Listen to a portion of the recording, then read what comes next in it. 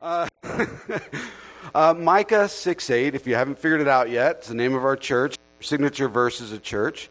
And that says, and this is a little different translation than what we usually use, but it says, "He has told you, O man, what is good, and what does the Lord require of you?" And typically the question mark goes there. But to do justly, or to act justly, to love kindness. In other translations it says mercy, to love mercy, and to walk humbly with your God, right? Now it's important, I think, to know from the very, very beginning that the concept of goodness here is practical and moral. It's practical and moral. It's not ethereal. It's not speculative. It's not like philosophical. It's not abstract. It is practical and moral. And God's definition of goodness comes out in three very practical moral elements. And that number one is that his people act justly, right? That we act justly, which is a basic commitment to fairness in interpersonal relationships, social institutions, and so on and so forth. It is not like a completely, it's not a communistic or a socialistic view. It's not a nod to liberation theology. Don't make this something that it's not, right? It is just merely something that communicates a basic commitment to being good to each other, or treating each other rightly in all of our dealings, no matter what our level in life, our station in life. It is that people just do well for others, right? We treat each other well. Love mercy is to go beyond fairness, right? It's to go beyond fairness and respond to the needs of other people, right? Compelling a person to help whenever possible, right? And it is seen in basic human kindness, and it is expressed in very practical ways, verbal ways, how you speak to somebody, financial ways, what you do with your money to help other people, like giving money to Convoy of Hope when people are dying and things like that, physically helping people, medically helping people, so on and so forth. And then walking humbly with God is to remain responsive to God, right? Submitting gladly to his will at all times. And this last point sets sort of a boundary within which we're to live, right? In our kindness, in our mercy, we can't let sympathy push us to do that which is unfair or violates God's will. God's law is still our standard, which must be upheld. We answer to the Lord first. We don't answer to our culture. We also can't be so rigidly fair. And some people have those personalities where they're very black and white, right? You can't be so rigidly fair that we have no room for compassion or caring. Like a couple weeks ago, I think I said, managers do things right. Leaders do the right thing. Leaders know when to bend, right? When things need to bend and we need to make accommodation for things, and bend the rules and all that kind of stuff, because it's the right thing to do. It's the good thing to do. So walking humbly with God is always to walk the middle ground of avoiding extremes. You ever notice that Jesus is in the middle on so many things, or just on everything? He just resides in the middle. He doesn't take sides and all that kind of stuff. Like N.T. Wright said, justice, this is a great quote. Remember this quote. Think on this quote and you will done yourself a really good thing. Justice without forgiveness is revenge. And forgiveness without justice is appeasement. Say that twice. That's worth a twicer, right? Justice without forgiveness is simply only revenge. It's hurtful. Forgiveness without justice is appeasement. We're not talking about the world's justice. We're talking about Christian justice, right? The gospel justice. Jesus on the cross justice, right? Jesus on the cross forgiveness. So to come down hard on someone in a situation without having a heart of understanding and forgiveness for them isn't what justice means. People are not our enemies. Also, to simply overlook a transgression and a sin, simply forgiving without proper consequences, is also not good, right? It's not glorifying God to do that. It's hard to do this stuff. It's hard to think through it. So act, love, walk. Do love, walk. Whatever you want to say. Do justice, love mercy, walk humbly. With who? With God. Because when you're doing this stuff with God, you're automatically doing it with the other people around you. The focus always being on our vertical relationship with Jesus, which then flows out of our life into a horizontal relationship with others. Like lights strung on a string, strung together, connected to the power source of Jesus, together as a community, automatically sort of giving light and life to each other and also the world around us. So as Christians, everything comes under the umbrella of God's kingdom reign in life. Everything, right? A kingdom not of geographical boundaries. Rather, it is expressed wherever God's will is acknowledged and obeyed by his people. Expressed in justice, expressed in mercy by people who walk humbly with God. Great verse. Glad we chose it.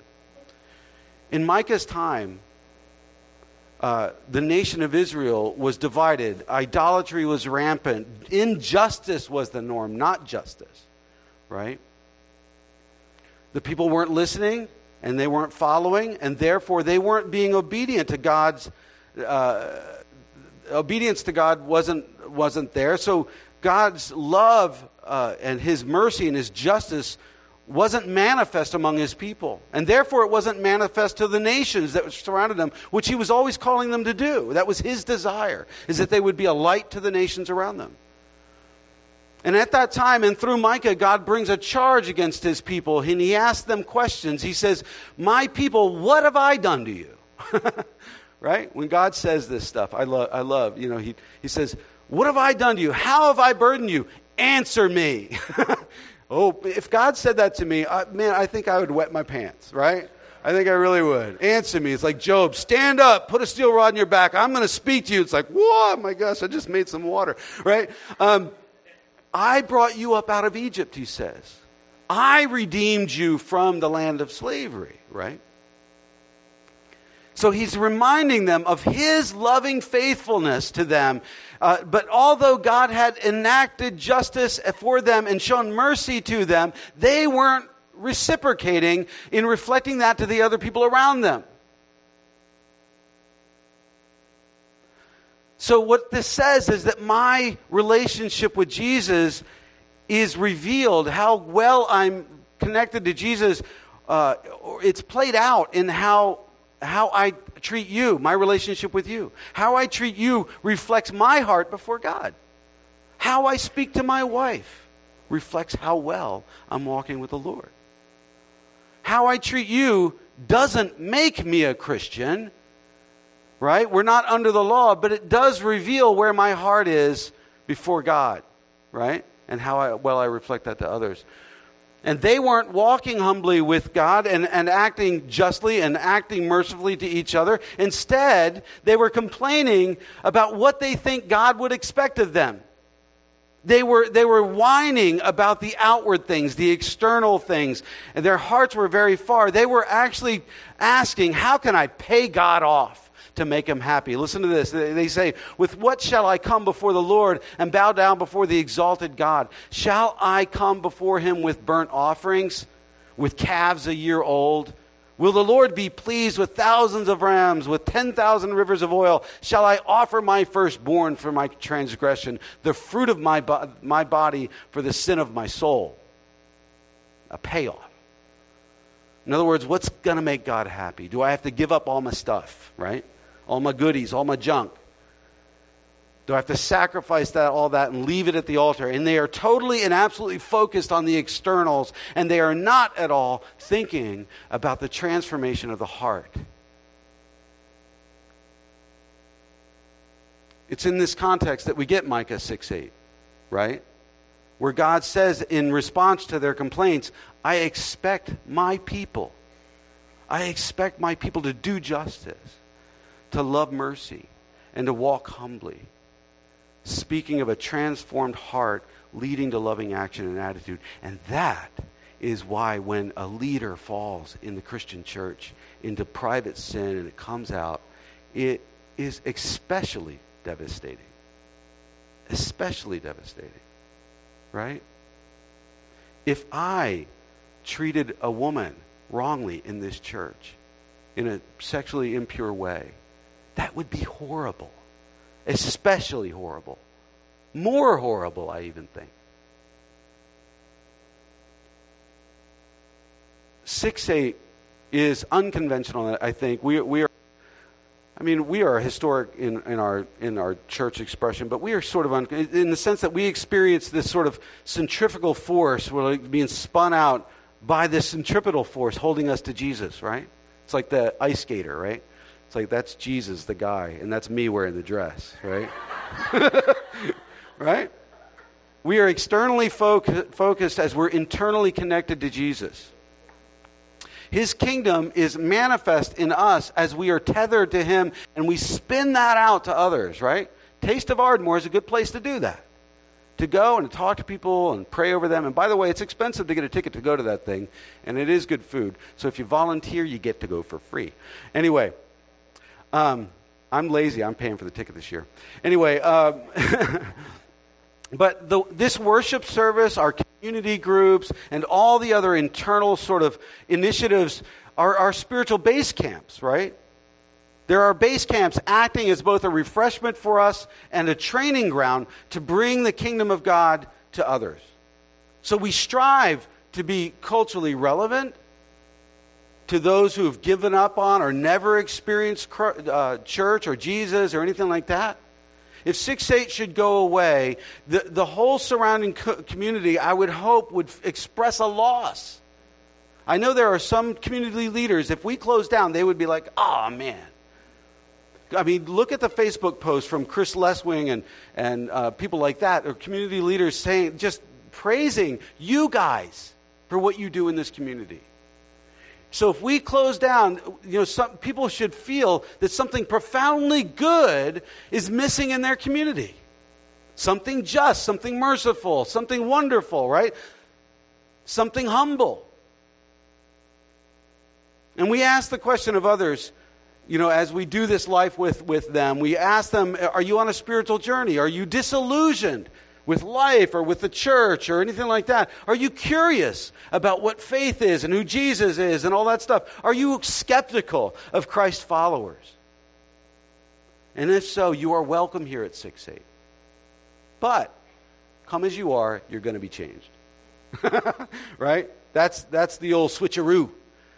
It's not a switcheroo if you tell them beforehand. But that's what we want. We want people to come in and be healed and find life and be changed and transformed into the heart of God.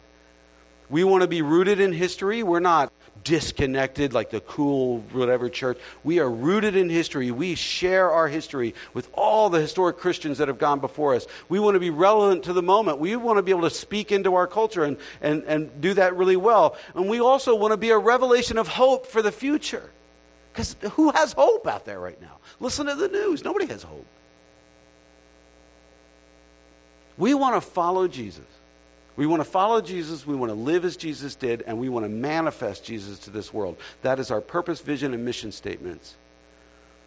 And to us, the values of community, grace, the story of God, and passionate worship, those are all our values. They all matter greatly to us. So, we're going to take the next few weeks, and we're going to review these foundational statements as a church against the backdrop of Micah's situation, right? Today, we're going to start with the first thing, the purpose statement, which is to live in obedience to Jesus' teaching and commands. And the shortened version of that is to follow Jesus, right? It's easy to remember that. And these statements, I should add that these statements are born out of a lot of thought and a lot of prayer. The initial church planting team, we spent a lot of time thinking about the name of this church and the purpose, vision, and mission statements and the values and all that kind of stuff. They are not Scripture in and of themselves, but they are pregnant with the values of Scripture. They are reflective of the goodness that is expressed in Micah 6:8. I really do believe that. I think our purpose, vision, and mission statements aren't just to have like our incorporation done. These are important statements to us, right?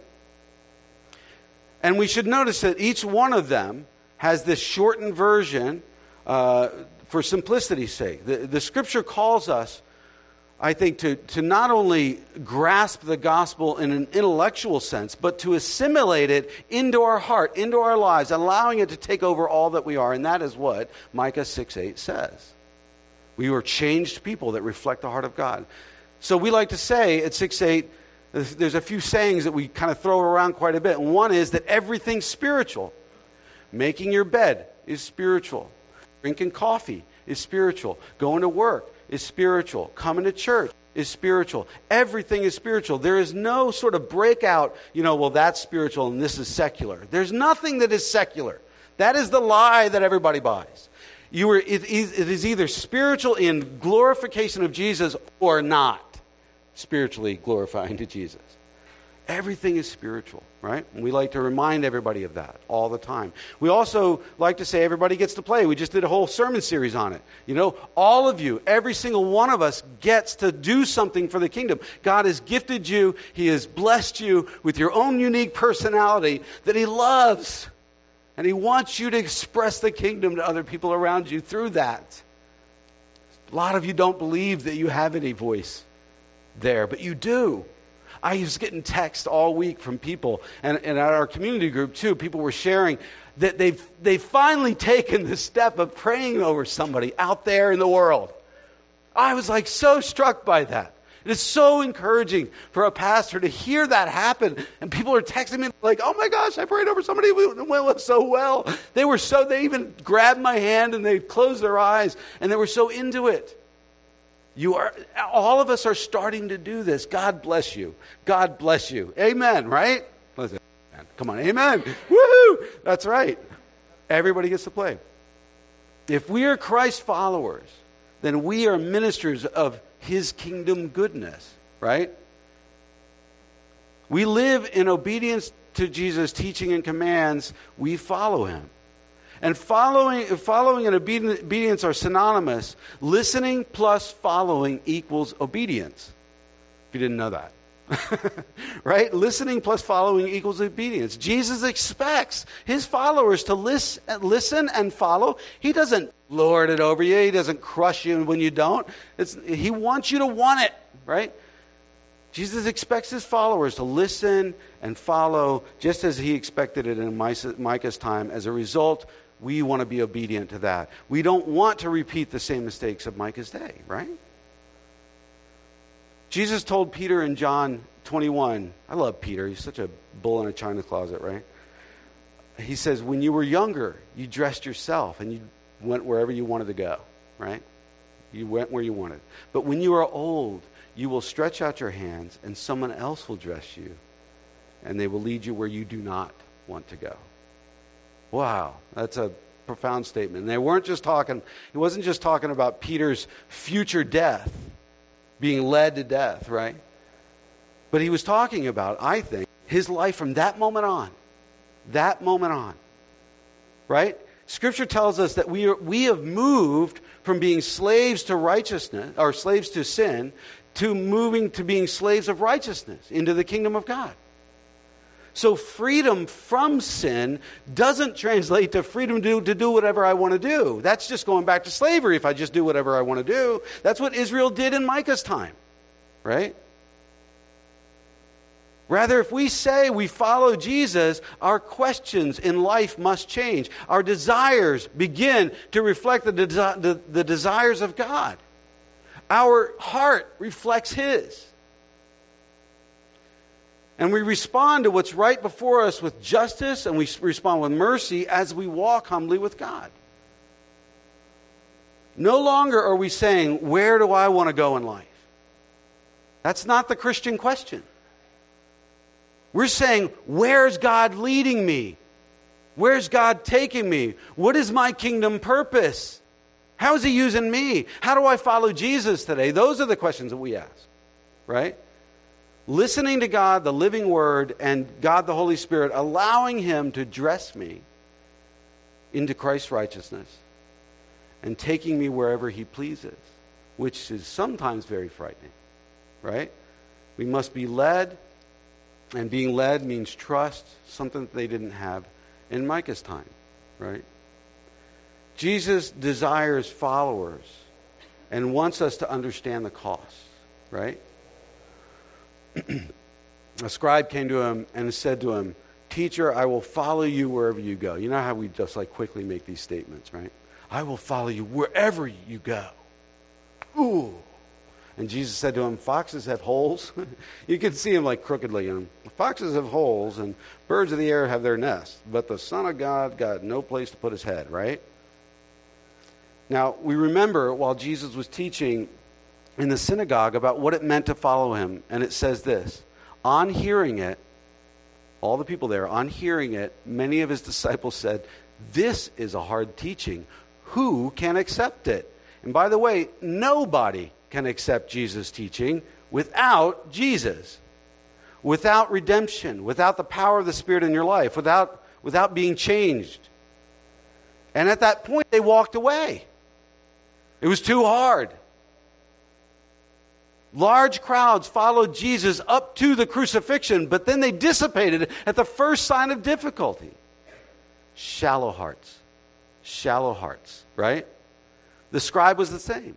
He was a disciple in the loose sense of the word, one on the periphery, always on the outskirts, one who liked the fuzzy, feel-good words of Jesus, but when he's called to actually sacrifice himself, he's nowhere to be found.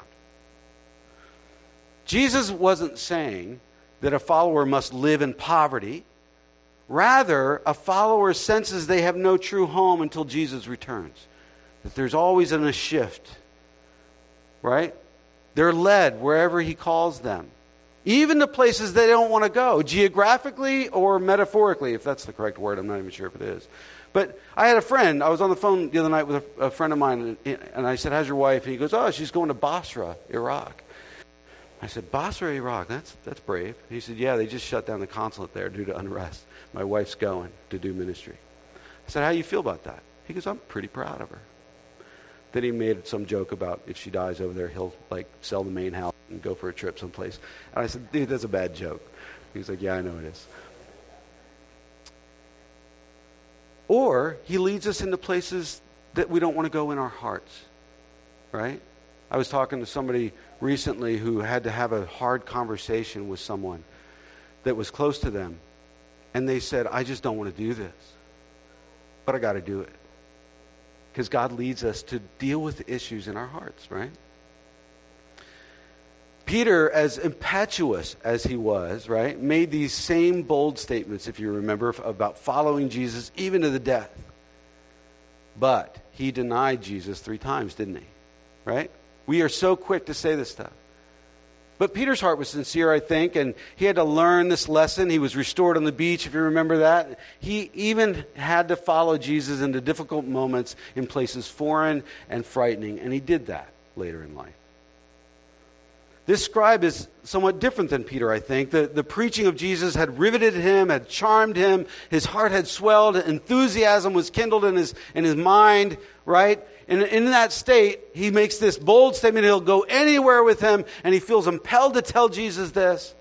Yet Jesus seems to know his heart, and he puts the challenge where it needs to be.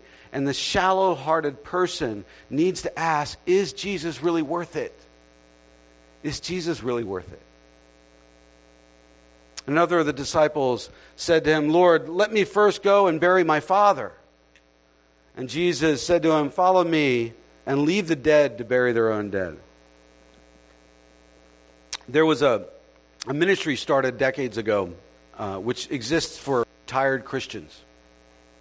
And it exists because they had found that many Christians, men and women, though they attended church their whole life and all that kind of stuff, they never lived out of this kingdom mindset.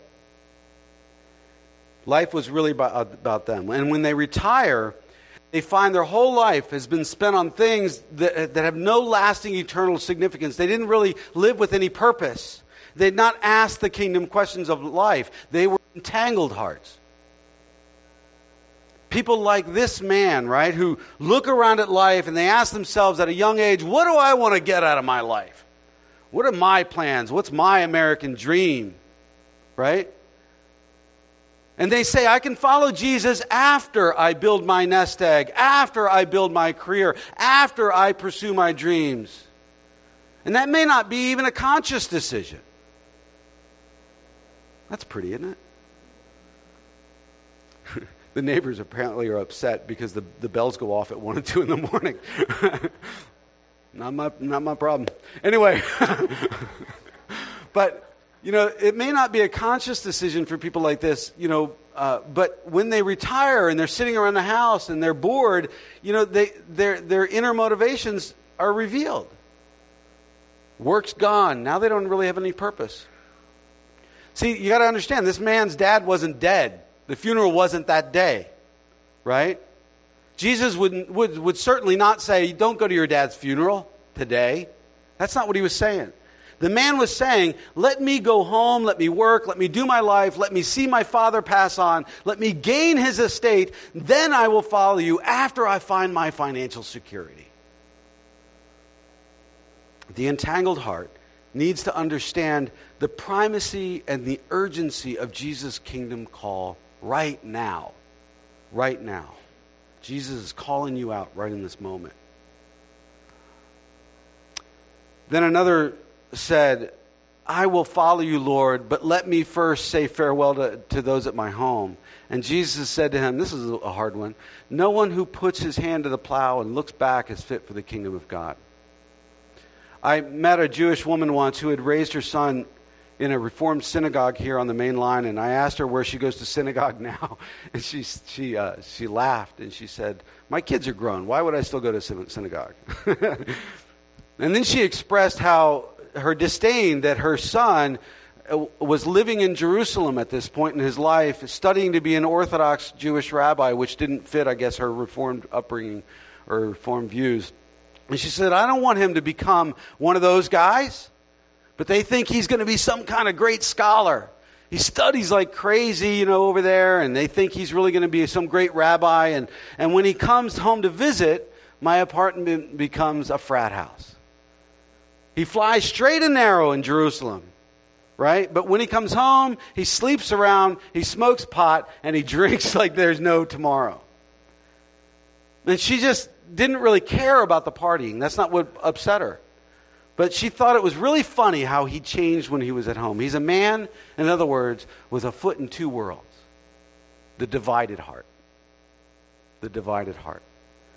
And before we would pass judgment on someone like this, let's ask the question of ourselves.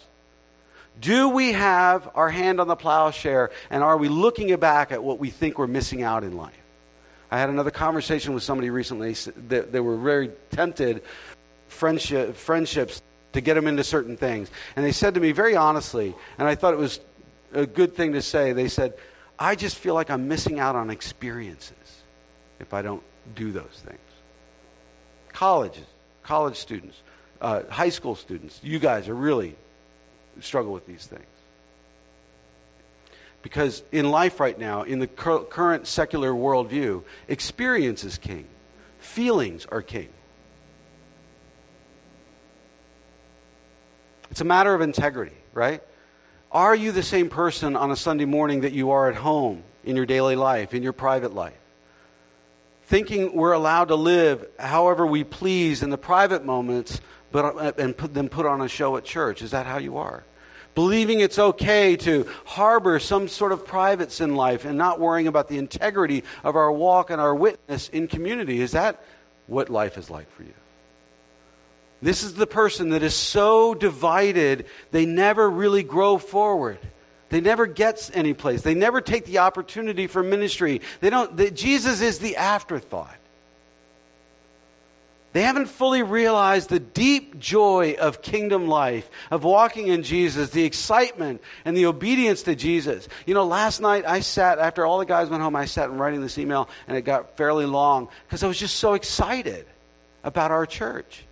That excites me. And I'm writing this email, I'm like, finally I said, I'll stop. I could write for hours. Just so excited about what God is doing here.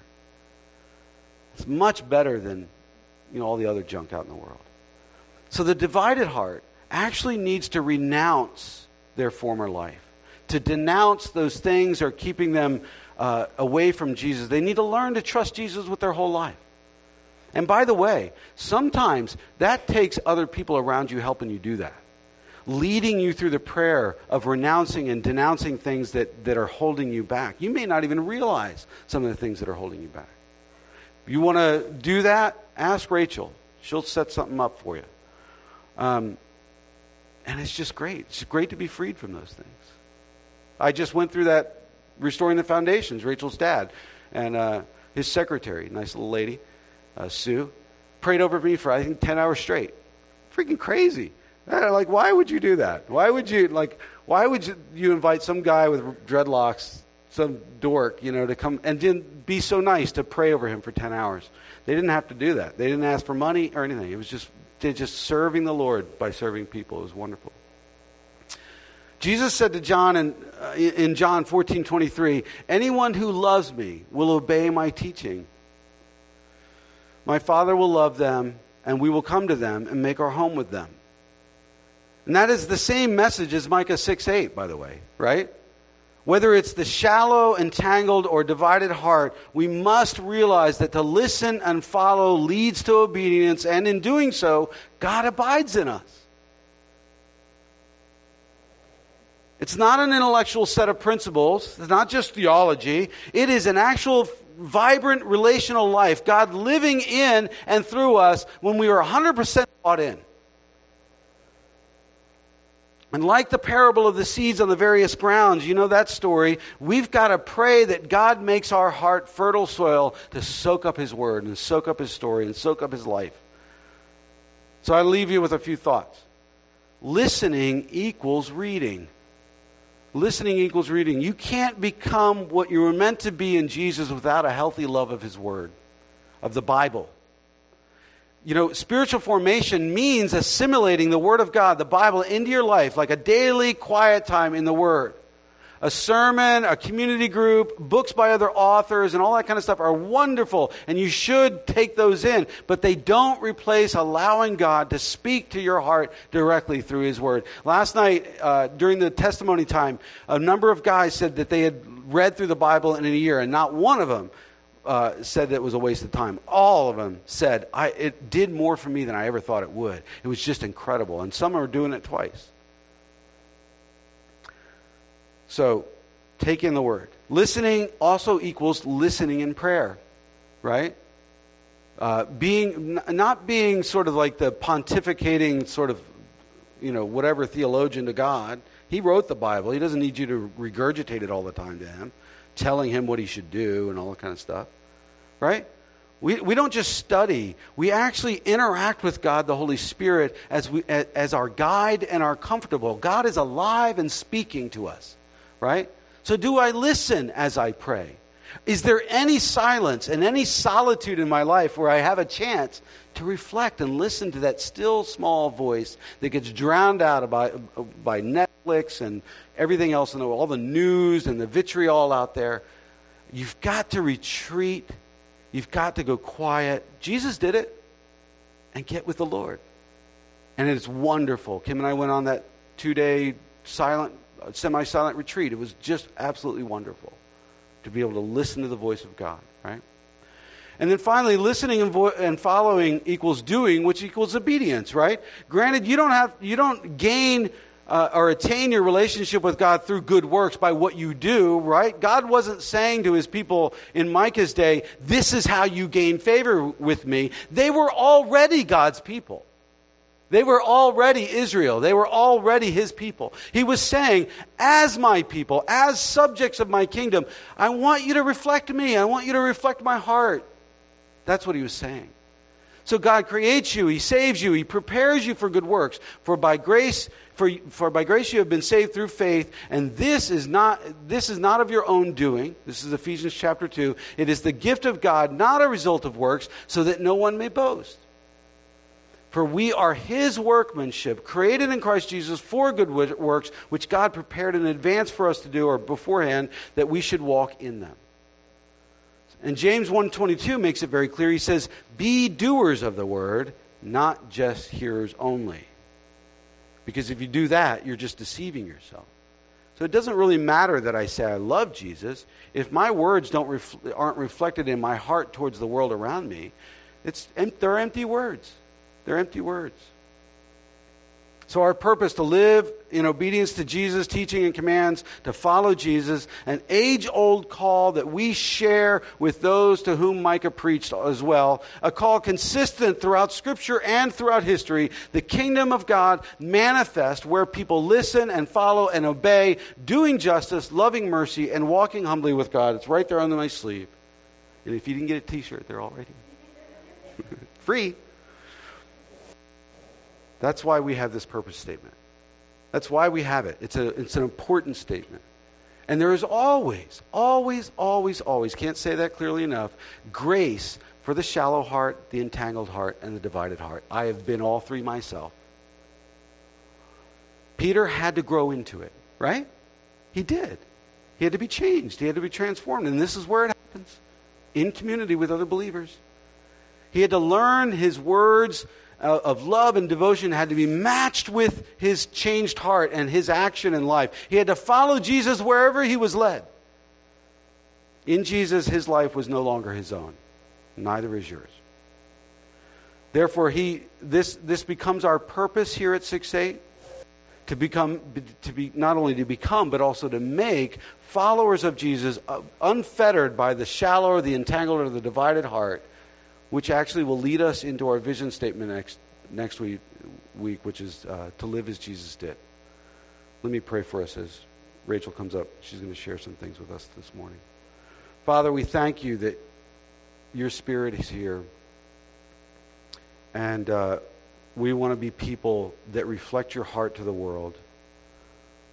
We want to be people that love you, not only in word, but in the inner attitudes of our heart, and in how we treat the world. The world out there screaming for hope and clamoring for people that would treat each other well, when all we're seeing is people that don't treat each other well. So we just pray that they would start to look at the church as the place that is a safe place to come and find peace and love and mercy. Lord, we just thank you.